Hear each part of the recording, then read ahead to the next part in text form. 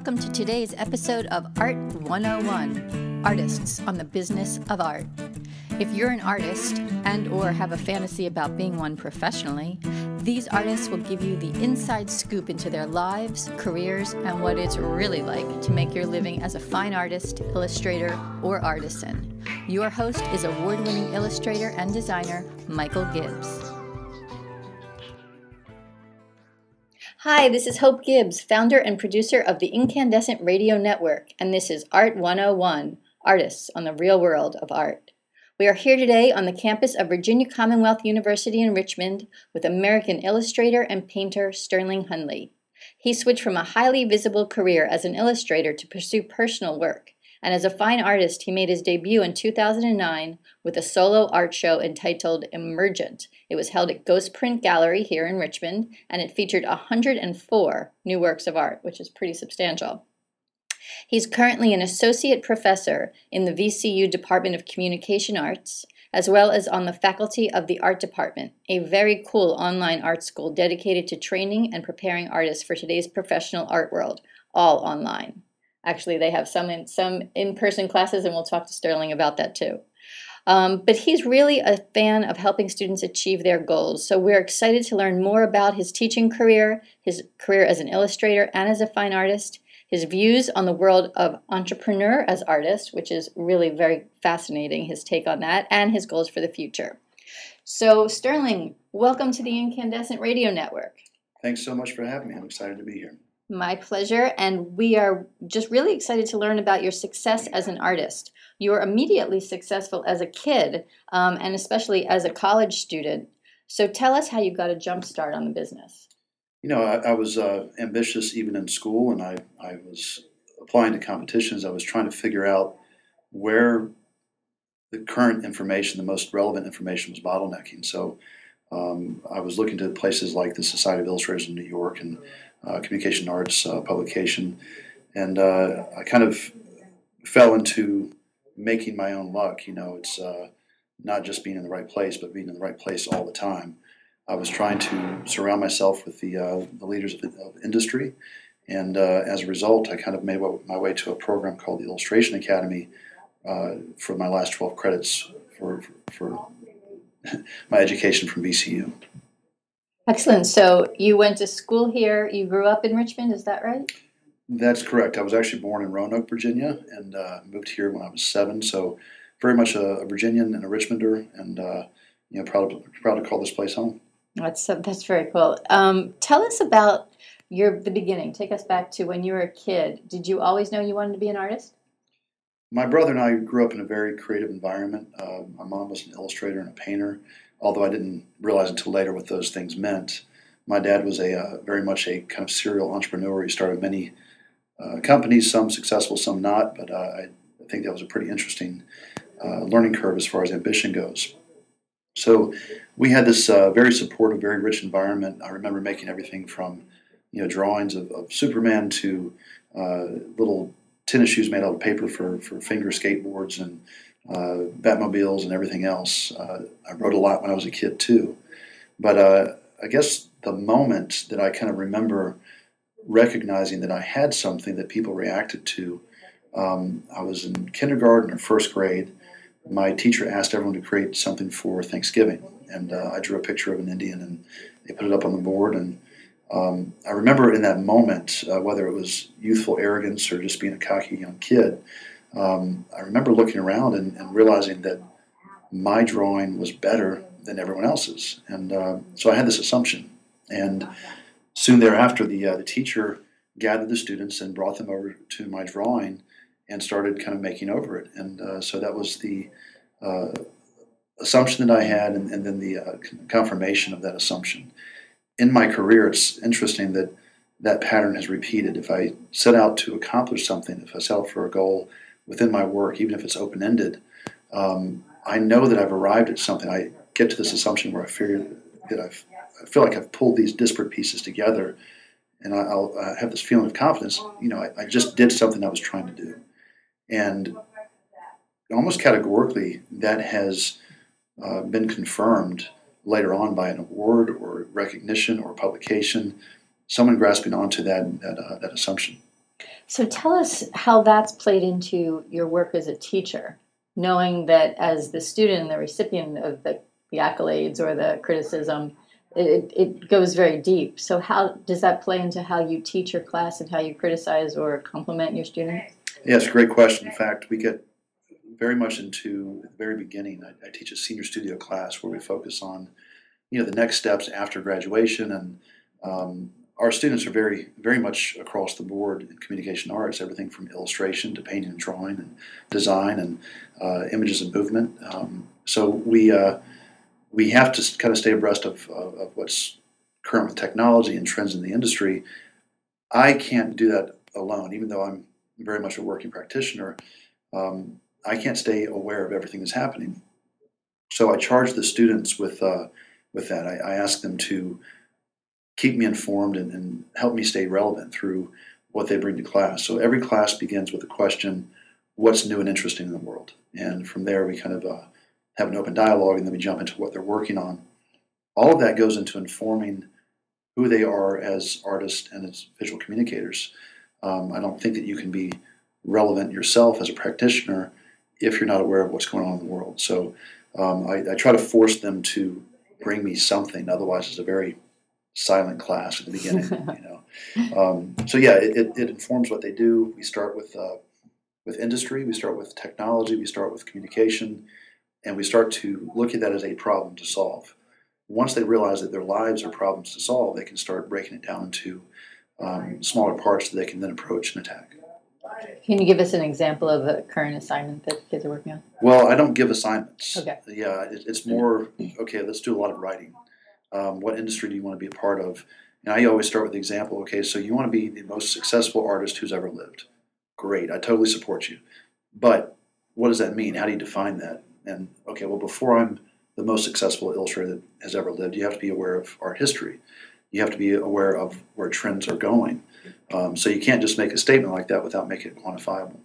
Then we get into, well, before that happens, you have to become, the most successful current artist. What does that mean? And how do you define that? What industry are you looking at? And we start to go through this process backwards. It's almost like solving a maze backwards. It's always easier than starting from the middle and working your way out. And we touch on, okay, well, before that happens, obviously you have to be highly exhibited, highly awarded. You have to have patrons. You have to have all these things that happen in sequence. It trails all the way back to that first time that someone sees your work and reacts to it. And before that happens, you have to have a portfolio. You have to have a body of work. You have to have, dare I say, the product that you're selling before you can sell it. And I think students want things too quickly. Mm-hmm. I think people everywhere want things to happen so fast. They don't realize that it's just a lot of passion, a lot of belief in yourself, and pushing through what other people would perceive as walls, where it's just like, that's just another problem to solve. How do I work around it, or through it, or under it, or to the side of it, or with it, more importantly. I love that, and that's actually that's my philosophy about business and entrepreneurship. So let's talk about the artist as entrepreneur. What does that mean to you? Well, it kind of goes back to what we were just talking about with the notion of awareness of what's happening. We live in a day and a time where everyone is a consumer. I mean, we always have been, but very few people actually produce content. I think that there's a fascination with not only the stories that people make, and I like to believe that all the art forms disseminate down to some type of narrative. I mean, so many things about human interaction are about story. And if you can find a common denominator, you can, no matter how you dress it up, you can start to approach a wider audience. So once we get down to story, we can start to build up from there. But it's not just about the fictional story of the thing you're making. It's not just about the content derived from intent, but it's about the story of the person who made that thing, who took that leap of faith and said, not only do I have the means to say things, I kind of have this four-pronged approach. The first is have something to say. You have to have opinions. You have to be aware. The second is that you have to have the means to say it. I think the point of entry has been lowered dramatically due to technology. We all have laptops. We all think we're designers. We all think we're writers. So we all think we're writers. We think that we have something to communicate, what we don't realize is that you actually need to clearly define your intent before you can derive content. So it's not just about the technical um, outcome or the technical devices that allow us to make things. It's the reason why we make them. So we end up kind of focusing on that quite a bit. I'm trying to remember what the question was now. The artist is entrepreneur. Right. So as we start to embrace these technologies, there's so many things that uh, allow us to get beyond the dangling carrot of exposure. You know, the middlemen who used to kind of profit from creatives, still do to a certain degree, but the agents, the producers, and everyone in between. Um, we don't necessarily have to have them as part of the mix anymore. We have the ability through the technology to manifest nearly anything we can imagine. We have the ability through the internet and social media to um, disseminate that information and crowdsource and everything else. We have programs like Kickstarter that allow us to basically write our own job description and fund it. It's remarkable what's out there if you embrace the technology. And the hard part is not getting consumed by it because it's such a time suck. You end up spending so much time on social media or something of that nature that you're pushing, and you don't produce anymore. That's you kind of have to fall into these patterns. But the four things that I kind of start telling students is, first of all, you have to have something to say, and convincing them that they need to have opinions and need to be aware is kind of an uphill battle sometimes. The second part is that you have to have the means to say it. And again, through technology, we have so many capabilities that we didn't have before if you simply embrace them. But I think that artists are particularly well equipped to manifest things already. And they don't need the technology. They choose to or not, but they have it within them to actually make things that people can see. It becomes another tool of communication. The third part is believing that you have something that others want to hear.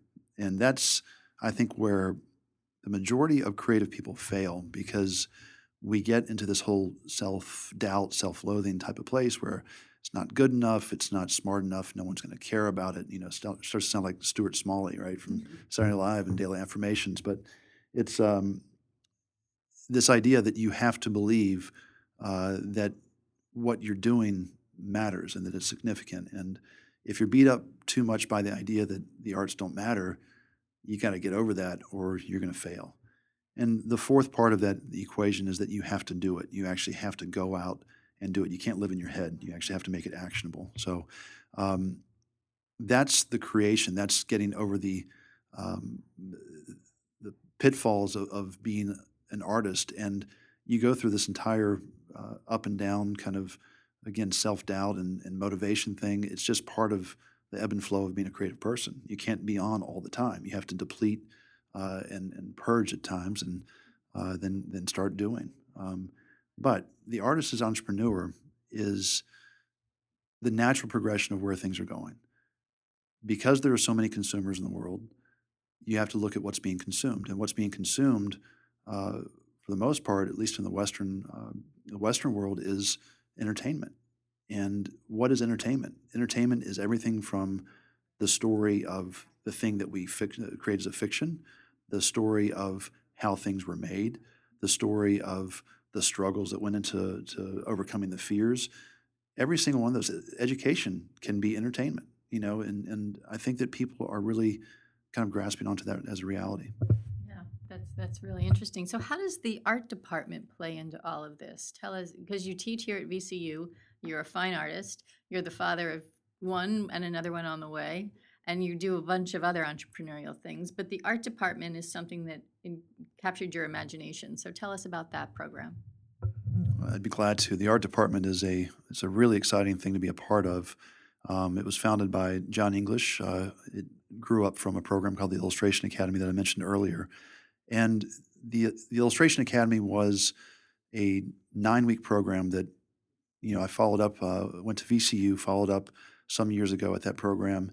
And it gave me such topical information directly from the leading practitioners in the world.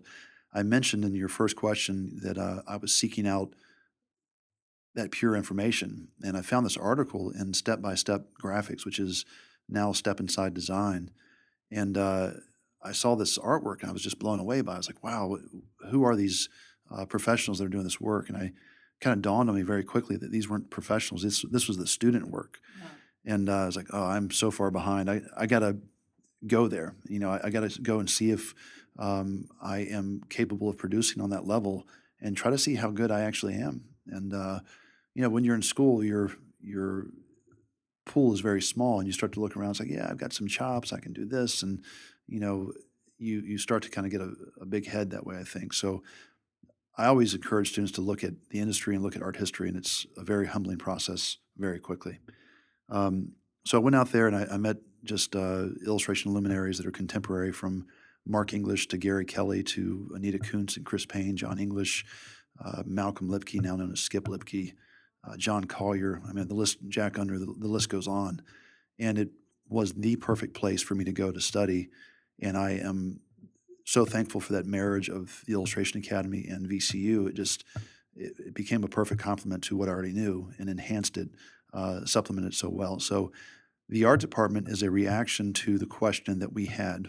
Once I started teaching at the Illustration Academy, we noticed that like right around 4 weeks, we would have this significant life-altering impact on our students because it's completely immersive. It's all day. And when I was there, I mean, we were working till 2, 3, 4 in the morning every night for 9 weeks. New instructor every week, new introduction to information. So the art department was the answer to the question, what happens if we ran this program year-round, not just 4 weeks? And it's grown up to become an accredited program. We're offering degrees now. We've just partnered with Pixar. We've got a lot of amazing things happening. I've got students who are, in Russia and Sweden. I got a guy who just traveled here from Sweden who's a phenomenal artist. I'm excited to learn with him, but he's here to kind of study in our Richmond location. And those things are happening again and again. I think that having the art department based here partially in Richmond, we've got other schools in California and Kansas City. It creates this magnet, just like the academy was for me. You want to go around the leading practitioners, you go where they live, you go study with them, and from that, these communities develop. And it's unlike anything that I've ever seen because you have all these people who are dedicated to art as a lifestyle, and you have all these aspiring students and other professionals or aspiring professionals who want to be a part of it. I'm embracing the Montessori type of model where you don't have to be an expert. You just have to know more than somebody else. Mm-hmm. And if you do that, you can help someone. And so that's the entire idea behind the school. I got this, we had this student who was, I shouldn't even say this, but he was taking online classes in his tank during drill in Vietnam, Wow.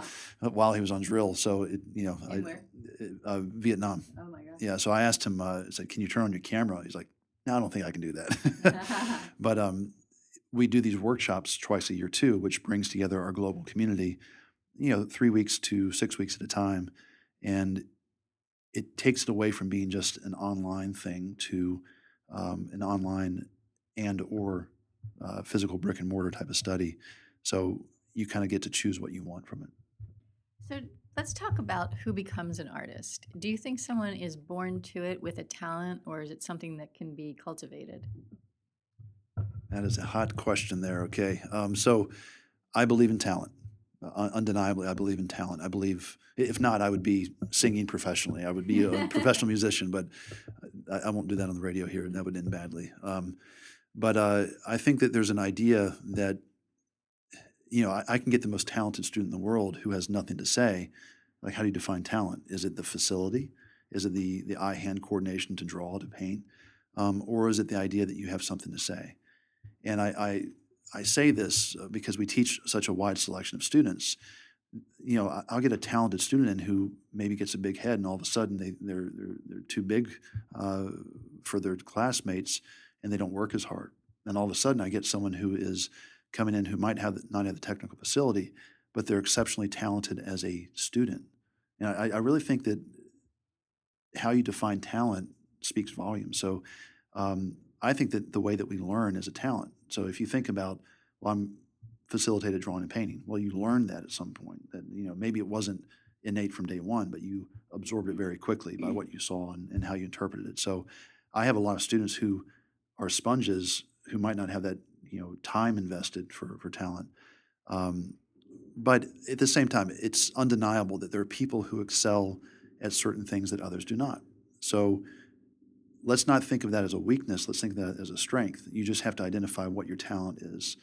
And the example I always use, this is kind of really dates me, but and it's always, I say it kind of knowing that it's pretty lame, but I'm like, all right, so who's the better singer? Is it Mariah Carey or Bob Dylan?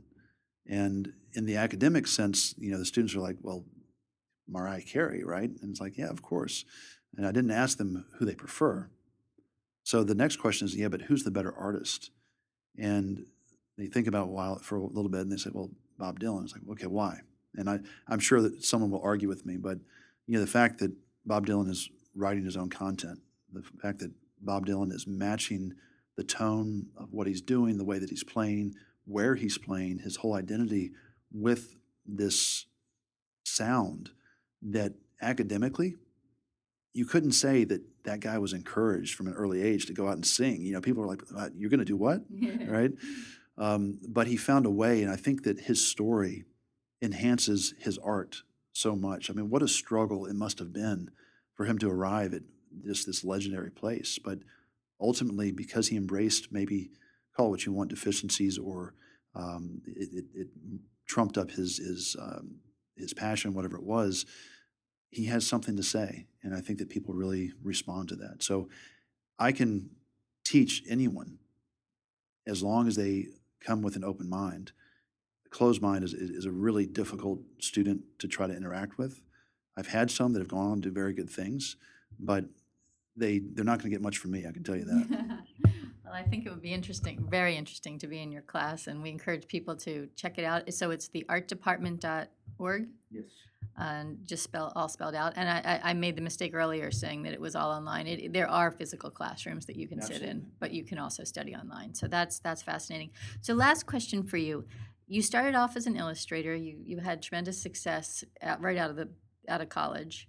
And then you got into fine art. What made you go from one to the other? How do you balance the two out now? Because you still do both, I understand. And which do you prefer? The truth is, it was we produced a book called Blue Collar, White Collar, which is a monograph, kind of collected the first pieces from my first gallery show, but majority of it was an aggregate of my commercial illustration career. And I actually used that as a jumping off point where I stopped cold turkey doing illustration. I've done maybe 2 projects since then because they were appealing to me. But I left the industry, and it was a really terrifying thing to do. But I feel like I had done everything more or less that I wanted to do. And, this might sound out of line, but I was looking for a new challenge. And I was seeking authorship. And I know that's kind of a word that's usually designated to writing, but I wanted to be at the inception of creation, because that was always the thing that I loved about illustration so much, was coming up with ideas and solving problems.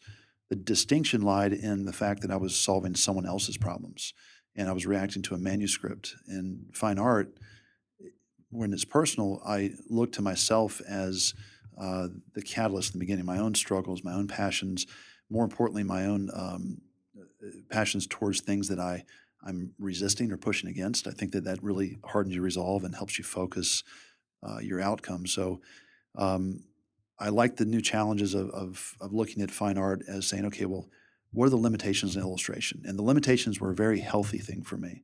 Let me change directions, and each piece I felt like was a sprint versus a marathon. And each piece pretty much lived and died within that single image, although I always had these kind of overarching ideas that I was trying to stitch together, right? Trying to form something new through that interjection. But in painting, I have ample amounts of time and space, things I was very limited by in illustration. I didn't have to worry about the turn of a page or the passing of a billboard, and I didn't have to worry about limitations on page size or anything like that. So it's just by default, its intent is to be an artifact, something that you actually react to in person. and people seek out paintings on their leisure time. It's not pervasive the same way that illustration was. Given that and the nature that paintings live in people's homes or a museum or anywhere else, a corporation, wherever it might be shown, I feel like it needs to reveal itself in layers versus being so quick to kind of communicate. And as a result, I've kind of come up with a theory that illustration answers a question while paintings ask a question. Mm-hmm. And in that space, you have time with the viewer where you can actually open up a dialogue that perpetuates either to the person or to the work and kind of back and forth. Wow, that is really, really interesting. So where can people see your fine artwork? I just took down my most recent show. This was Ghost Print Gallery here in Richmond, and I have ambitions of moving beyond being a regional painter. I think that Ghost Print does a phenomenal job of bringing in international artists, but because Richmond's my hometown, next logical steps are New York, West Coast, Europe. I'm on leave from the university this semester to pursue those things. So everything I'm talking to my students about with promotion and everything else, I'm back to square one basically because I left that commercial career, and there's not much overlap as far as visibility and what I've done up to this point. So I'm starting from scratch, and I'm facing a major fear in my life. But it's interesting to be able to bring that topical information back to my students. I'm updating I've got two websites. There's sterlinghundley.com and there's sterlingclintonhundley.com. The second is going to be designated to my painting career. I'm creating a blog that's going to follow kind of my ups and downs in detail to starting fresh. And I just see it as an educational opportunity for myself and for others who kind of aspire to do the same. Well, that's excellent. So that's Sterling Hundley, HUNDLEY.com, and sterlingclintonhundley.com. And we will look to interview you again next year and see how far you've come. I'm sure you will find as much success in this new endeavor as you have in the past. I hope so. I'm terrified, but I feel that all the moments of contentment in my life live on the heels of conquered fears. So thanks for having me. I really appreciate it, and excited to see what comes of all this. Yeah, me too. Thank you, Sterling. That's it for today's episode of Art 101, Artists on the Business of Art, hosted by award-winning illustrator and designer Michael Gibbs. Be sure to check back next week on the Incandescent Radio Network for another interview with an artist in the know. Here's to living your dream.